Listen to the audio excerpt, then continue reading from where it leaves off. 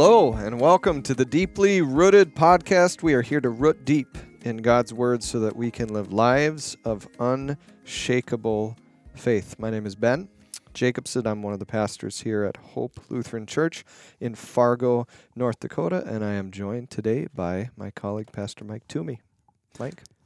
Fantastic to be back on the podcast. Yeah, I'm excited. We're starting a new book today. We're starting the book of Exodus. We've been working our way through Scripture at a pretty fast clip. We're trying to cover in this year the entire arc, the entire story. And so, I want to say we're going to hit the highlights, but it's all highlights. So we're hitting touch points of the story. And once we finish, we'll go back and we'll tell it again with other touch points, so eventually we'll get the whole of Scripture. Right, and so here we are in Exodus. Yes, we are here in Exodus, and we've made a jump from, we were with Jacob last week, but now we're here moving to Exodus. We'll talk about how we got from Genesis to Exodus and what happened in between. But before we do that, we're going to read Exodus 1 and 2, and before we do that, I'm going to ask you a question, Mike. Today we're going to see how God works through people. Sometimes unlikely people, sometimes people we wouldn't expect. Mike, who is someone, and no doubt there's many, who's someone who's worked in your life? You're right. There are so many people in my life where God has worked through them to help me understand who Jesus is. I want to share one that I think the people of Hope should know about, and if you're not the part of our congregation, I think all Christians should know about her. And her name was Doris Turk. Okay, Doris was Hope's children's choir director for years, decades. She was a piano teacher for decades. That was her livelihood, was teaching piano to kids. She loved Jesus. She loved children, and she shared the gospel through those two means. This woman she had a huge number of kids in the children's choir when I was a child. She was so dedicated. She picked up a phone and she called every family on Saturday night to remind them that their children were singing. Not an email. Yeah. I mean, there wasn't email at the time, right? Yeah. You can't copy and paste in a phone call. No, you can't. And I have a feeling it was even a rotary phone. So there she was. She would call every family on Saturday night, reminding them, hey, your kids are singing tomorrow morning. We want them there. She was so dedicated and so organized when it came to that sort of thing that it made a tremendous difference in my life. Being part of her choir, being one of her piano students, seeing her love for Jesus. But it wasn't just me. It was hundreds of kids in this community. So thank God for Doris Turk. Yeah, amazing. Our world probably craves that personal connection, like a phone call.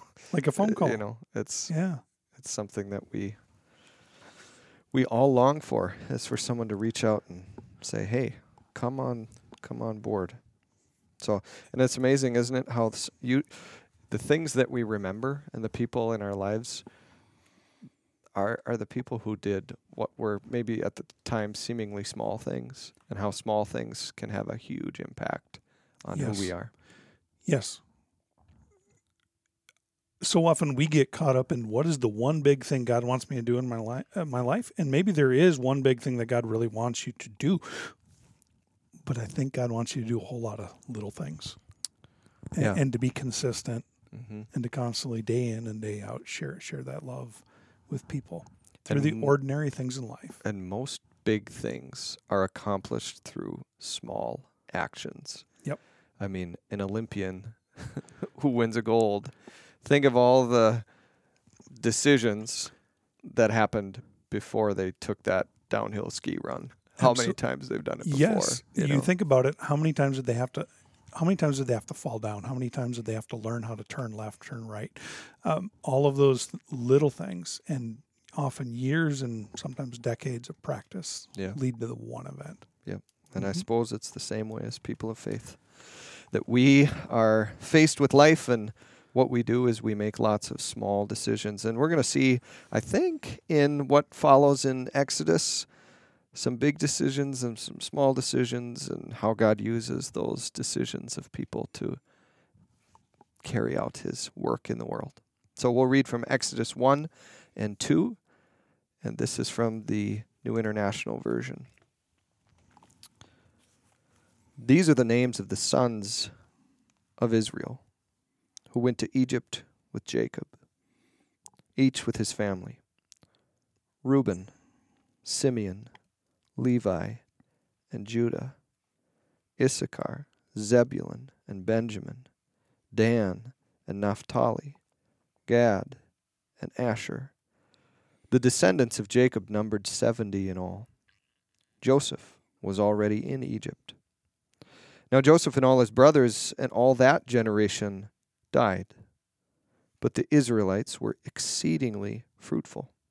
They multiplied greatly, increased in numbers, and became so numerous that the land was filled with them. Then a new king, to whom Joseph meant nothing, came to power in Egypt. Look, he said to his people, the Israelites have become far too numerous for us. Come, we must deal shrewdly with them, or they will become even more numerous, and if war breaks out, will join our enemies and fight against us and leave the country. So they put slave masters over them to oppress them with forced labor. And they built Pithom and Ramses as store cities for Pharaoh. But the more they were oppressed, the more they multiplied and spread. So the Egyptians came to dread the Israelites and worked with them ruthlessly. They made their lives bitter with harsh labor in brick and mortar and with all kinds of work in the fields. In all their harsh labor, the Egyptians worked them ruthlessly. The king of Egypt said to the Hebrew midwives, whose names were Shiphrah and Puah, when you are helping the Hebrew women during childbirth on the delivery stool, if you see that the baby is a boy, kill him. If it is a girl, let her live. The midwives, however, feared God and did not do what the king of Egypt had told them to do. They let the boys live. Then the king of Egypt summoned the midwives and asked them, why have you done this? Why have you let the boys live? The midwives answered Pharaoh, Hebrew women are not like Egyptian women. They are vigorous and give birth before the midwives arrive. So God was kind to the midwives, and the people increased and became even more numerous. And because the midwives feared God, he gave them families of their own. Then Pharaoh gave this order to all his people: every Hebrew boy that is born you must throw into the Nile, but let every girl live. Now a man of the tribe of Levi married a Levite woman. She became pregnant and gave birth to a son. When she saw that he was a fine child, she hid him for 3 months. But when she could hide him no longer, she got a papyrus basket for him, coated it with tar and pitch. Then she placed the child in it and put it in among the reeds along the bank of the Nile. His sister stood at a distance to see what would happen to him. Then Pharaoh's daughter went down to the Nile to bathe, and her attendants were walking along the riverbank. She saw the basket among the reeds and sent her female slave to get it. She opened it and saw the baby. He was crying, and she felt sorry for him.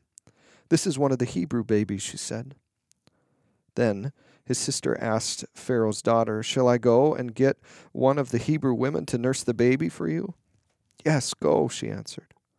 So the girl went and got the baby's mother. Pharaoh's daughter said to her, take this baby and nurse him for me, and I will pay you. So the woman took the baby and nursed him. When the child grew older, she took him to Pharaoh's daughter, and he became her son. She named him Moses, saying, I drew him out of the water. One day after Moses had grown up, he went out to where his own people were and watched them at their hard labor. He saw an Egyptian beating a Hebrew, one of his own people. Looking this way and that and seeing no one, he killed the Egyptian and hid him in the sand. The next day he went out and saw 2 Hebrews fighting. He asked the one in the wrong, "Why are you hitting your fellow Hebrew?" The man said, "Who made you ruler and judge over us? Are you thinking of killing me as you killed the Egyptian?" Then Moses was afraid and thought, "What I did must have become known." When Pharaoh heard of this, he tried to kill Moses. But Moses fled from Pharaoh and went to live in Midian, where he sat down by a well. Now, a priest of Midian had 7 daughters, and they came to draw water and fill the troughs to water their father's flock. Some shepherds came along and drove them away, but Moses got up and came to their rescue and watered their flock. When the girls returned to rule their father, he asked them, "Why have you returned so early today?" They answered, "An Egyptian rescued us from the shepherds. He drew water for us and watered the flock." "And where is he?" Reuel asked his daughters. "Why did you leave him? Invite him to have something to eat." Moses agreed to stay with the man, who gave his daughter Zipporah to Moses in marriage. Zipporah gave birth to a son, and Moses named him Gershom, saying, "I have become a foreigner in a foreign land." During that long period, the king of Egypt died. The Israelites groaned in their slavery and cried out, and their cry for help because of their slavery went up to God. God heard their groaning, and he remembered his covenant with Abraham, with Isaac, with Jacob. So God looked on the Israelites and was concerned about them. This is the word of the Lord. Thanks be to God. Thanks be to God. So when you hear that, when you see that, when it's read, what words stick out to you, Mike? What questions come to your mind? I think when we come back to that idea, who are the people doing the ordinary things in life? Mm-hmm. What sticks out at me this time as we read this, in fact, it's kind of funny. We actually read this earlier together about half a year ago. And what jumps out to me this time is the midwives, and they are named. Mm-hmm. We know that it was Shipra and Puah who made sure that these Hebrew boys lived. Mm-hmm. They did what was right in the sight of God, and they just went about their business. They went about their work, their godly work, and they just did it, even though that they're going to get in some trouble here. Yeah. Or at risk. Yeah. Actually, when you think about it is interesting. Pharaoh doesn't have a name. We don't know the name of the Pharaoh. Nope. He's referred to as the king, as the Pharaoh. We don't know the name of the Pharaoh's daughter. Nope. These people of great importance, right, are not named in the story, but they're these people who many would say were the least of these. Names. We got Shipra and we got Puah. They did what was right. And they were the ones who made sure, again, these Hebrew baby boys were saved. And specifically, this sets up the introduction into Moses, a baby Hebrew boy. Who gets a name, right? Who gets a name. Speaking of names, this just popped off the page while I was reading this. I haven't actually ever noticed or thought about this before. And I'm not sure how much theological weight it carries, but the name Reuel, for any of our Lord of the Rings fans, John Ronald Reuel Tolkien. Yep. His name comes from there. Yep. And your name is here too. So, there's Benjamin there. I did right? see my name there. Yep. Yes. Yes. Less important than J.R.R. Tolkien. Oh, I don't know about that. Oh, anything else? What else? Any questions or? That jumped out at me. I think one of the other things, I think I might have brought this up last time, but if you didn't get a chance to listen to it and maybe you forgot, Moses was put in a basket. So some people say he was a basket case. Okay. Bad joke. That word here is actually ark. Yeah. It's an ark. It's a baby ark. Literally, it's a baby ark. And so that's Moses is delivered through water. So hearkening back to the story in Genesis where Noah and his family are delivered through an ark. Yes. Yeah. This So is a story of deliverance. Yep. those little details are so interesting, how they draw the stories together Yes. and how we can see how God is building upon what he's There are been doing. And that's why it's important to go deep into these stories, to see the red threads that are here throughout Scripture that are tying everything together so that we can understand God's saving plan for all of humanity and for us personally. Yeah. So we're going to cover some points in this story, but also we've already referenced some other episodes that we have covered this particular story in its entirety, I would say, although they all sort of weave together, right? And that's why we're trying to cover the entire story of Scripture, because no slice gives us the entire glimpse, right? Correct. So episodes 4, 5, and 6 of the first season of Deeply Rooted, we'll cover those stories. We're also going to talk a little bit about Joseph and his brothers, just briefly, because we have to realize how we got here. And if you want to listen to more about Joseph and his brothers, that's episode 3. We've already done that. And so you'll hear more in that podcast. But let's start, Mike. We start with, these are the names of the sons of Israel who went to Egypt. So we've made a jump. We weren't in Egypt in the last time we recorded a podcast because we were with Jacob. How did we get here? Good question. So there's Jacob is sold into slavery. Joseph, excuse me. Oh boy, man alive. Hey, Joseph, 2 J names. I know. Thank you for correcting me. Joseph is sold into slavery, so he's one of the brothers. Sold into slavery by his brothers, and he's down there in Egypt. And then guess what happens? There's a famine.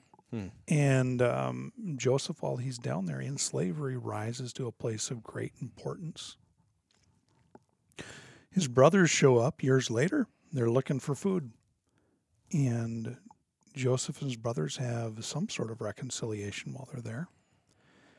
And they stay down there. And that's really where the story picks up.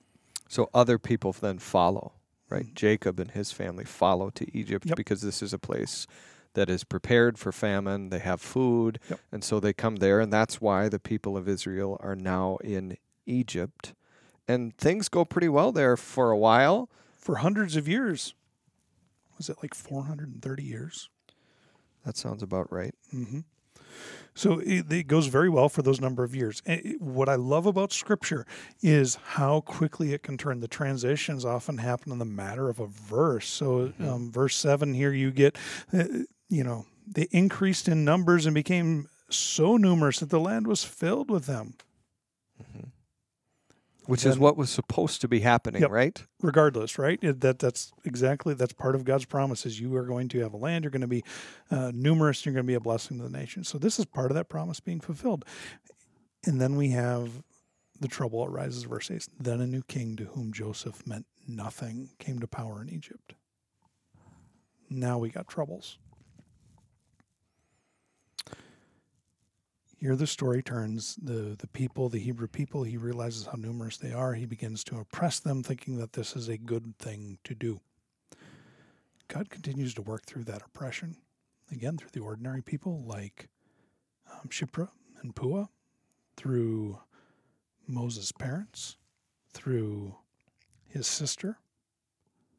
God continues to work in spite of the evil that's happening around them and to them.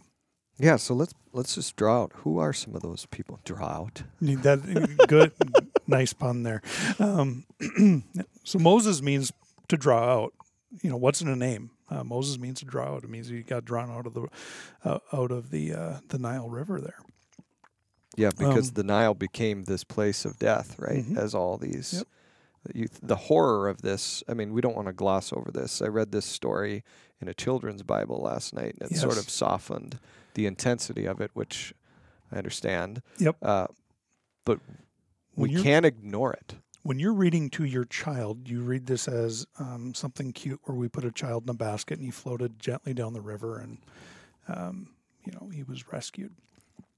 But you think of that mother placing her son in that basket, sending him out into the river. And it's also interesting to think he went into the river like lots of other children.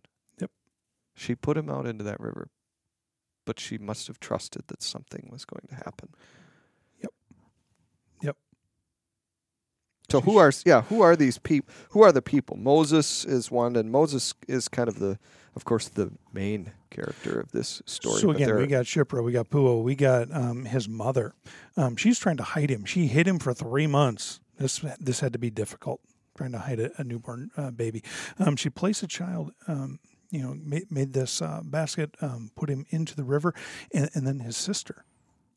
Right, there's a sister, right? I believe this is Miriam. And his sister stood at a distance to see what would happen to him. She's watching.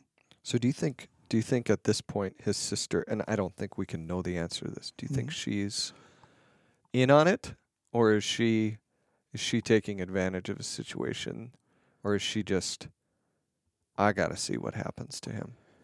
That's a good question. I think she's in on it. I think she's helping direct everything that's going on here. Well, she certainly does some directing.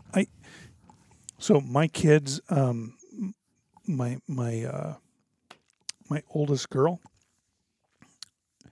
would make sure that if her baby brother had been put in a basket and put into the river, she would have watched, making sure that he was safe. Mm-hmm. I think I think this is a similar situation here. Yep. Mm-hmm. So then you get this whole thing. Pharaoh's daughter comes down and she's going to bathe, and she's bathing, and they find Moses here, and then Moses' sister says this: "Shall I go and get one of the Hebrew women to nurse the baby for you?" Yeah. She's in on it. Yeah, let me go grab someone to help out with this. Yes, go. So the girl got the baby's mother, and Pharaoh's daughter said, "Take this baby, nurse him for me, and I will pay you." Mm-hmm. So not only is she going to continue to be his, Moses' mom is going to continue to be his mom, but she's getting paid. She's getting paid for it now. Yeah. This is working out. This isn't ideal, but it's working out far better than what Pharaoh had planned. There's a whole bunch of things going on here, and I love how God continues to work in and through the pain that's going on in bringing about something much greater. Yeah. And it's interesting. So Moses' name, we talked about that, to be drawn out. Yep. The name is given to him by the Egyptian princess. Yep. She named him Moses. And Moses isn't the only one who's going to be drawn out of the water in this story. That name foreshadows God's actions. So Moses' story is one of the things that we think of Moses as is the deliverer of the Hebrew people from bondage in Egypt. And one of the things that happens in that process is they pass through the Nile River. God draws out the Hebrew people from the Nile River. He saves them through that water. That's what Moses is leading the people to do. So, spoiler alert, we know that Moses will eventually be integral in getting the people out of slavery in Egypt. Mm-hmm. How does he go from baby to deliverer? There's a lot that goes on between this and that. So these verses, again, as you're reading them, 40 years happen in a matter of a verse. One day after Moses had grown up. That's 40 years from what I've been told. Mm-hmm. So Moses is about 40 years old in verse 11. In verse 10, he's 3 months old. 40 years goes by, and he has been taught the best education. He's been brought up in Pharaoh's household. I mean, he's been given a very good life and great education. One day after Moses had grown up, he went out to his own people. He must know that he is Hebrew. And he sees this problem going on. He becomes a murderer. He does murder somebody. He tries to cover it up. He realizes he can't cover it up, and when he realizes he's going to get that Pharaoh is going to kill him, he runs away. So now he runs to Midian. This is likely on the Sinai Peninsula. There's some argument over where it is, but let's just go with a more traditional understanding. This is on the Sinai Peninsula, probably on the eastern side, if I remember my maps right. He encounters a bunch of women who are at a well. Again, water. Hmm. Water seems to be a deliverance thing that's going on here in this particular story. He makes sure that the women who are there are able to water their animals. He makes sure that the shepherds that are pushing them out are that they're not away. He drove them away. He came to the rescue. He watered their flock. So he meets these girls. He meets he meets the priest of Midian. He meets Jethro, and he marries one of the girls. He has children with them, and he's been given a job. He's been given shelter. He's given a family. And about another 40 years of him shepherding and understanding the Sinai Peninsula happens in a matter of a few verses. If you think about it, much of Moses' life happens from verse 11 through, about 24, or to the end of the chapter there. Yeah. 25. Yeah. Yeah, big portion of his life. 80 years goes by in that period of time. God is using all of these 80 years, the day in and day out work, to prep him for his last 40 years. Setting him up to be the deliverer that he wants Moses to be. Because we know that over the next 40 years that Moses will meet God in the burning bush, that God will call him to go and deliver people from the slaves out of Egypt. Yep. And to take them into the wilderness. Yep. And eventually teach them to to live the edge of the Yep. promised land. through a whole bunch of things. Moses himself doesn't get to the promised land. Right. He gets to see it. He gets to know that the people will enter it. And what's interesting to me is, if we were to look at chapter 1, chapter 2, which we read, we get snippets. And if we were to just see a snippet of that story, if we were to just see the beginning of chapter 2, we would end with Moses as a baby. Yep. If we were to just end at where chapter 2 ends, we would see Moses basically at this part of his life where he's now has children, he's married, he has work, He's set. None of these... He's established. Yes. And there's still so much more to come. Yep. And I think so many of us naturally have this view of our own lives of we see the chapter that we're in and we don't always see what's coming. Correct. And God uses, yes, the chapter we're in, but also the chapter that's coming. He's preparing you for the next event, the next thing that is happening in your life where he wants you to share the gospel of Jesus Christ. And all of these stories are part of this bigger story, this grander narrative Yes. of God's deliverance of a world that has fallen into sin. Yes. So where is that? How do we see the gospel come to life in this story? Jesus and Moses are very similar in a lot of ways. Jesus himself, okay, he's a Hebrew and a Jew. He is threatened by the powers that be as a young child. He has to go and run away, or his parents take him into hiding. And where do they take him? They take him to Egypt, right? So Jesus comes out of Egypt himself after the powers that be were Herod at that time was no longer around. And so Jesus himself there in his early life mirrors Moses a bit. Jesus' early ministry has to go into the wilderness for a period of time. Now, Moses goes into the wilderness for 40 years. Jesus does it for 40 days, but that's significant. Yeah. We have Jesus delivering a Sermon on the Mount. We're going to find Moses delivering the law from where? A mountain. There's something similar there.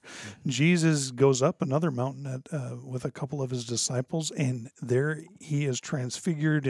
There is this epiphany where God says, "This is my son whom I've chosen. With him I am well pleased." And who is present in that moment but one of the prophets, Elijah and Moses?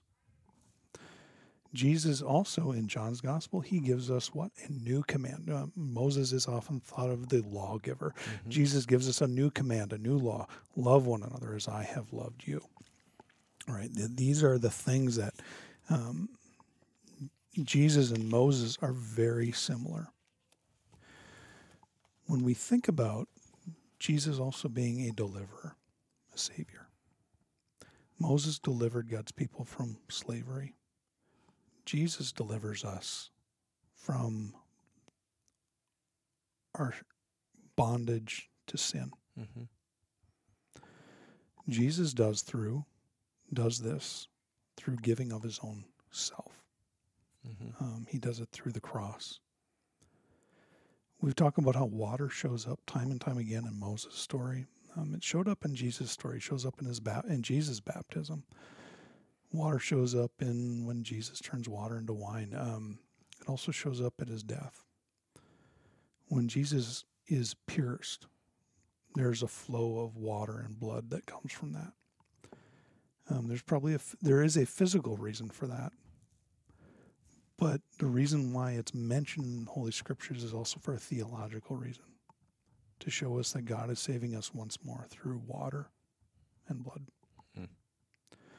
Jesus is our Savior, who delivers us from sin, death, and the devil, beyond any powers that this world can come at us. And so this story points to that reality, and it draws us into and out of that same reality, that there is salvation, that we are freed from something, from sin and death, and for something, to live in this world as people of God, which is exactly what happens to the Israelites in the story of the Exodus. They are freed from the grip of Pharaoh, not to go out and do whatever they want, but to learn to be people of God. To be the people of God. Who bear the message of God's salvation in the world. Next week, we are going to be in Deuteronomy. So we'll skip yet again over Leviticus. You're going over to skip Leviticus. Over Numbers. Yes. Leviticus, from a nerdy pastor point of view, is an awesome book to read. So read it. Yeah. But again, we have touch points as we jump through this. Eventually, we'll get there. Eventually, but we're going to have to cycle back around. Cycle back around. So we'll have you back on next week, folks. Pastor Mike, thanks for being with us. Remember that you can share this on social media, that you can like it, that you can subscribe, and that we'll be back again each week with another passage. And in the meantime, don't forget to stay deeply rooted.